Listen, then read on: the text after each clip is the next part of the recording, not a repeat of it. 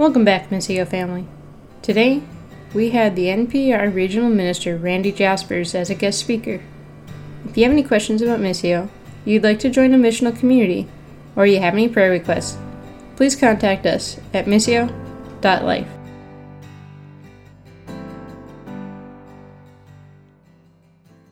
Well, good morning and welcome.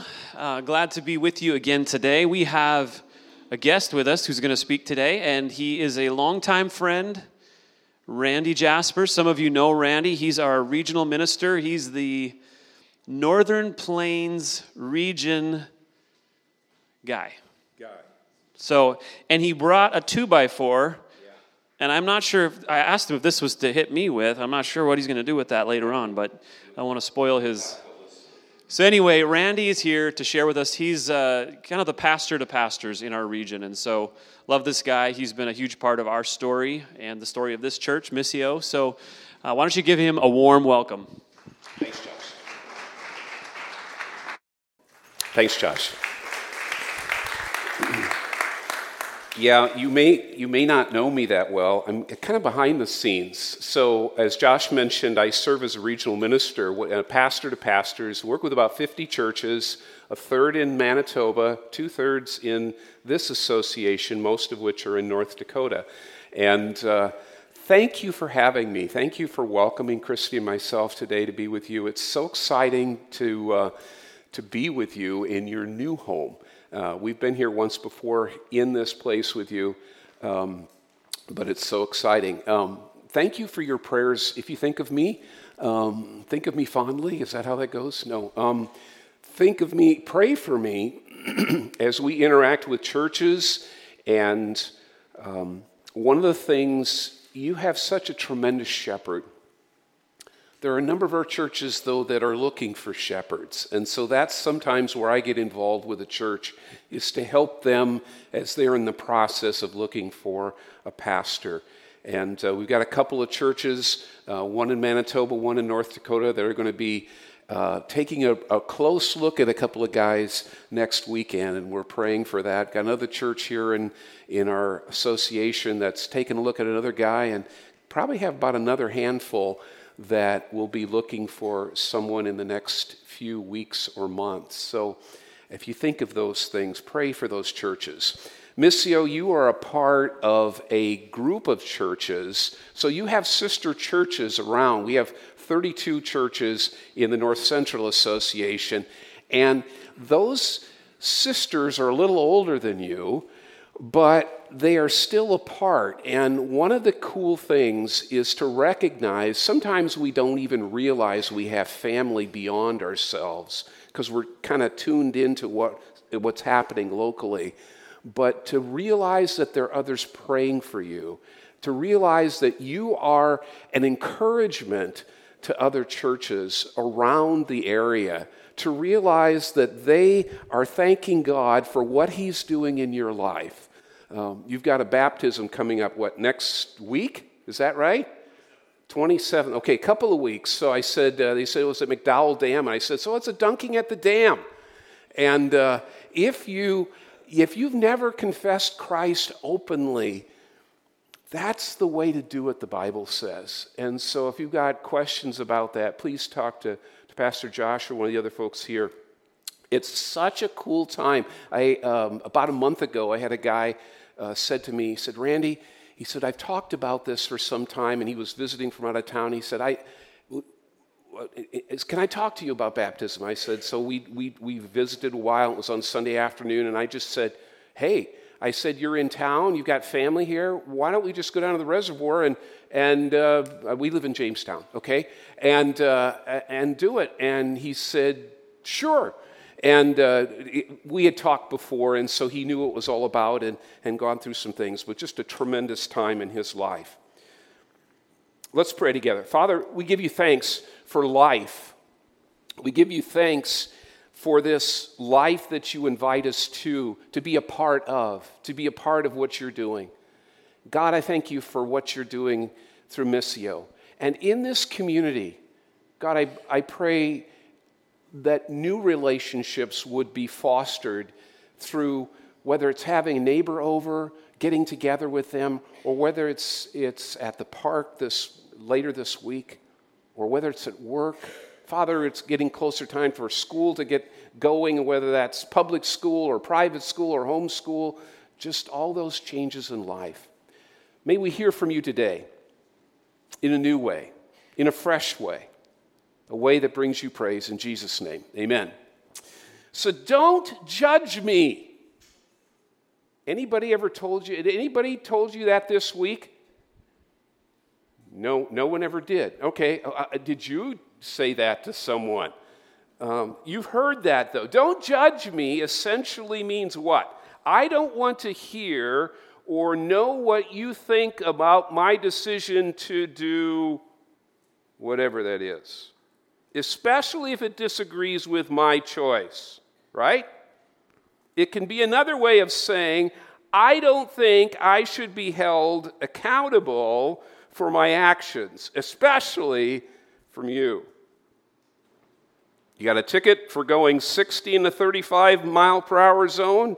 Don't judge me. Well, apparently the police officer thought differently, and the judge may well as well. But don't judge me can also address the opposite, the tendency we all have to want to be in control of things, especially when it comes to others.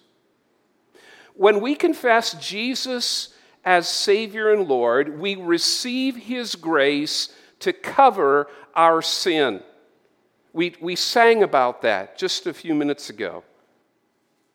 We are now citizens of a different kingdom, write Paul and the author of Hebrews. Jesus said, repent, for the kingdom of heaven is at hand, as He proclaimed the good news of the kingdom, as He taught and as He healed people. So what does this kingdom look like? You've been in a series on kingdom living. In short, Jesus says it's to look like you and me. Now, not to put difficulty on us or to make us uneasy about that. Matthew 5 through 7 is commonly known as the Sermon on the Mount. It's a summary of Jesus explaining what it means to live as part of the kingdom now, as a witness to those who don't know Him of what life in the kingdom will be like when He returns. It's an upside-down kind of living. Instead of my being in charge, almost everything I read and hear urges me to do that. If the kingdom of God, of heaven, is truly among us, then He is in charge, not me. So where is the line between guidance and control? What about discernment? Jesus has some words for us. Before we listen to the text, I want to share with you that one of the books that has really impacted me, I would say in the last 10 plus years, one of the top 5, and yes, I've read more than 5, is Divine Conspiracy by a guy by the name of Dallas Willard. Some of the thoughts that I'm going to be sharing today are encouraged by some of the things that I've read from this book. Let me begin with a quote. And before I do so, it's about formation, Willard writes. It's about God's formation by the Spirit of God into the people of God. I don't know if that's his phrase or if I'm borrowing it from him or if I just got that from somebody else or made it up. Read a quote, and then we'll listen to God's word together. We must start, Willard writes, at the point Jesus Himself chose regarding the text we're going to be looking at in just a few moments. The nature of true well-being or blessedness. And follow His order, Jesus' order, through the setting aside of anger and contempt and absorbing lust and manipulation and payback and on to the forsaking of dependence upon human reputation and material wealth. Then we will be ready for what comes next. Willard writes that the first 12 verses of Matthew 7, if we take them out of the context of what comes before us, causes us to misunderstand and misapply them, making them incomprehensible. So let's listen to the words, to Jesus' word. If you're able, would you stand with me? We're going to read the first 6 verses of Matthew 7. Judge not, that you be not judged. For with the judgment you pronounce, you will be judged, and with the measure you use, it will be measured to you. Why do you see the speck that is in your brother's eye, but do not notice the log that is in your own eye? Or how can you say to your brother, let me take that speck out of your eye when there is this log in your own eye? You hypocrite, first take the log out of your own eye, and then you will see clearly to take the speck out of your brother's eye. Do not give dogs what is holy, and do not throw your pearls before pigs, lest they trample them underfoot and then turn to attack you. Lord, again, open our hearts to your word in Jesus' name. Amen. Jesus is not talking about ignoring discernment or instruction or appropriate correction. These words deal with our closest relationships to family, to friends, to coworkers, to neighbors. Jesus deals with the deadly way in which we try to manage or control those closest to us by blaming and condemning them and by forcing them upon them our wonderful solutions for their problems. 3 things I want to highlight this morning from our text. Jesus says that when we live as God's citizens, condemning just doesn't work. It doesn't work.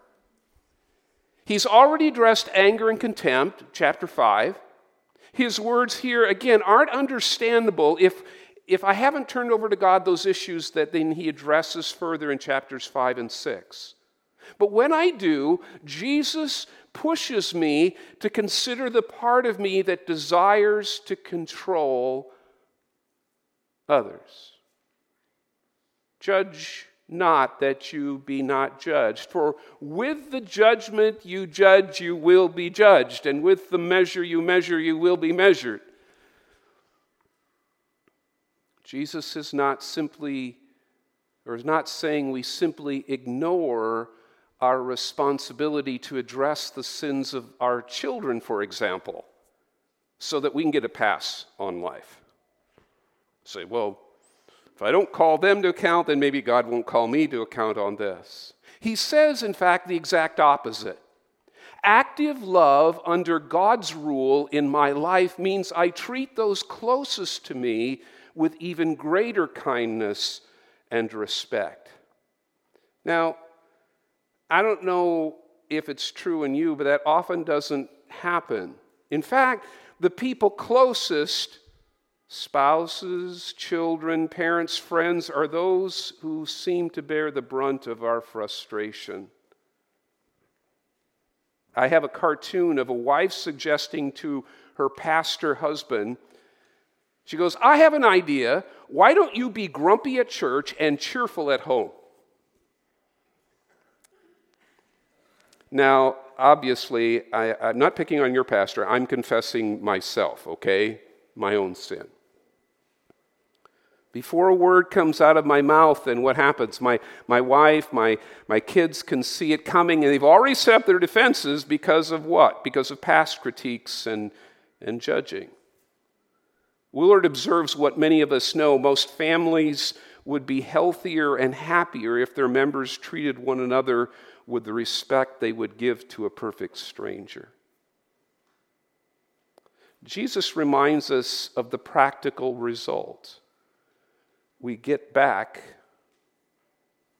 what we give. Measure for measure. James writes, judgment without mercy will be shown to anyone who has not been merciful, but mercy triumphs over judgment. I must go back to the good news again. Luke records that in his first message back home, Jesus was handed the scroll and prophet Isaiah, and he turned to what we know as chapter 61 and began to read these words. The Spirit of the Lord Yahweh is upon me, because Yahweh anointed me to bring good news to the poor. He sent me to bind up the ones broken in pieces, to call liberty to the captives, and the opening from prison to those who are imprisoned, to call the year of the Lord's favor and the day of vengeance for our God, to comfort all who mourn. And we need to do that, don't we, for those folks that are in Maui. To grant those who mourn in Zion, to give them a headdress instead of ashes, the oil of joy instead of mourning, the garment of praise instead of a faint spirit. Then one calls them oaks of righteousness, the planting of Yahweh, that he may be glorified. When we live as God's citizens, condemning just doesn't work. When we live as God's citizens, condemning contributes to our inability to see clearly. So imagine going to your local ophthalmologist. Do we have any here? No one's going to admit it, right? For an eye health appointment, only to find that she has this massive 2x4 sticking out of her eye. She has you sit in the chair, adjust the light, and proceeds to try to examine your eye. Now, can you imagine? I mean, she can't even get close without really damaging you. Perhaps you have a minor problem. You're going to have a major one after she examines you, right? It's absurd, right? That's the point. Jesus asks, why do you see the speck that is in your brother's eye, but do not notice the log that is in your own?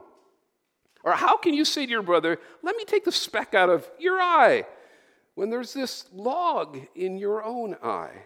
You hypocrite, first take the log out of your own eye, and then you'll see clearly to take that speck out of your brother's eye. Now, the Sermon on the Mount, and the reason I'm sharing some of the comments from that Willard shares in the book, The Divine Conspiracy, is that he takes a little different bent on some of these verses than what some do. Jesus seems to indicate that the plank, the log, the beam, is condemnation. How can we claim to be under God's rule when we are living in this manner? So, the obvious question is, what do we do with sin in those close to us?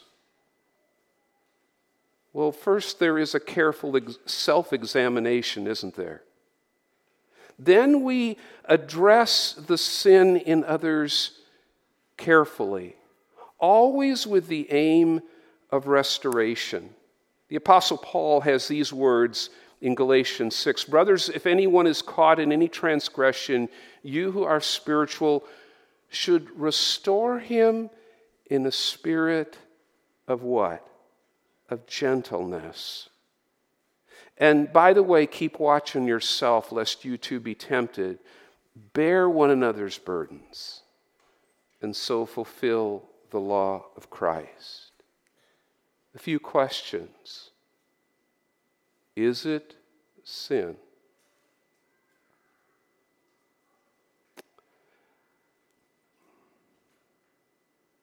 Very well likely maybe. But I find that sometimes we begin to broaden that category broader and broader and put more and more things in there that maybe aren't sin, but maybe have to do with even preference. But we call it that. Another question. Am I the one to address it?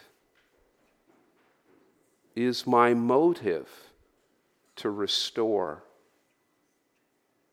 Am I truly willing to come alongside to carry the burden?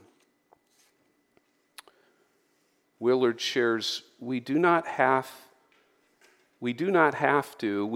cannot surrender the valid practice of distinguishing and discerning how things are in order to avoid condemning others.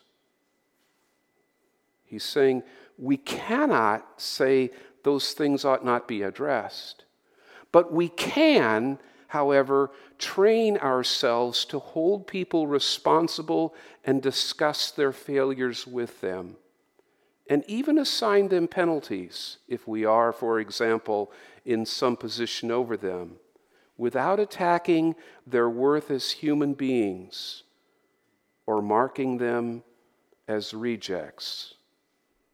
A practiced spirit of intelligent agape will make this possible. But that is a complicated task at best. Not only because we may not know how to do it, which is often the case, but also because those we appraise may not know how to take our appraisal in any other way than as an attack on their person. This is especially true today when people are so desperately seeking approval. Another comment by a guy by the name of Clarence Jordan. Usually, when one clears up his own attitude and puts his own house in order, he finds that his brother's faults have pretty well disappeared. Frequently, another's splinter is merely a reflection in that person's eyes of the beam in one's own eyes. Discern, but without anger, without contempt, without condemnation. You know, we've talked about and we sang about God's forgiveness, about what Jesus did for us. Do you know him? Have you understood that what he did on that cross was to take away your sin, to remove it? The Bible says as far as the east is from the west, to give you life in place of that. How do you receive that? You have to do something for it? You have to somehow check off little things on a card before you get to the bottom and you can kind of sign off and say, hey, yeah, now it's yours. No. It's by faith. It's by trust. It's by believing that what he did was done once for all. But it's for all who receive, whatever it is in our past. Even if that past is not so far past. When we do, the Bible says, Paul writes, there is therefore now no condemnation for those that are in Christ Jesus. Later in that same chapter he writes, if God is for us, who can be against us? When we live as God's citizens, condemning, third point, and there's three, no poem, creates resentment in those we try to help with our good things. It's verse 6. I'm a farm kid from Iowa many years ago. Long time ago, folks. But it made no difference if I was trying to do something good for some calves or cows or hogs. They didn't care about the work involved in fixing fence, cleaning, repairing equipment, or improving things to benefit them. They were focused on one thing, themselves and their needs. They didn't understand what I was trying to do as good unless it involved feeding them. We have dogs as pets, but in the Middle East, dogs are often viewed with suspicion and fear. Jesus says, do not give dogs what is holy, and don't throw your pearls before pigs, lest they trample them underfoot and turn to attack you. Jesus is not talking about limiting those with whom we share the good news. Quite the opposite. God gave the most precious pearl of his Son to a world which killed him. Jesus is saying that when we condemn others, the holy things, the pearls that we try to give them are simply not discerned as such. When people view us as condemning them, they have no context for those good things, the holy, the sacred things that we would share. And in their need, they become angry and attack us. They behave like dogs and pigs interested only in something to eat. It's as though they cannot hear us. So what do we do with those closest to us who are not living in the right way? Well, Jesus says we deal first with our own heart, and we love them. We don't ignore or neglect them.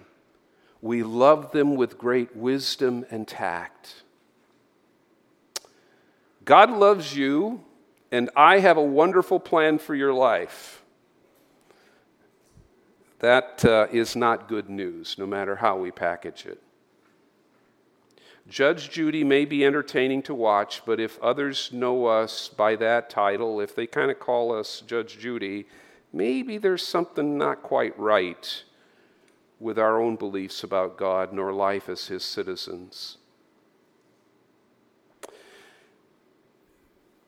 We're not getting into the next few verses, but Willard suggests that the asking, seeking, knocking of the next 6 verses are actually the positive response, the next step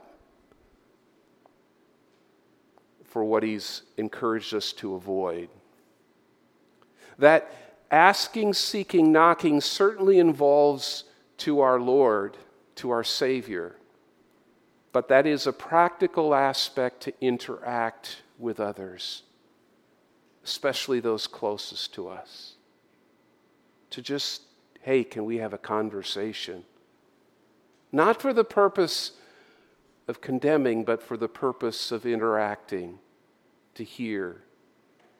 And then through the relationship, to begin to address things appropriately. Missio, keep the good news about Jesus good news. Kingdom living is, in some sense, a kind of upside-down thing. That's the point. Lord, have I been doing any condemning lately? It's a question for us. Do I have any anger or contempt issues which you call me to give you first? Let's live in the freedom of His reign. Father, Son, and Holy Spirit, convict me first of my own sin. And then by the power you use to save me, may I share your grace with others in need.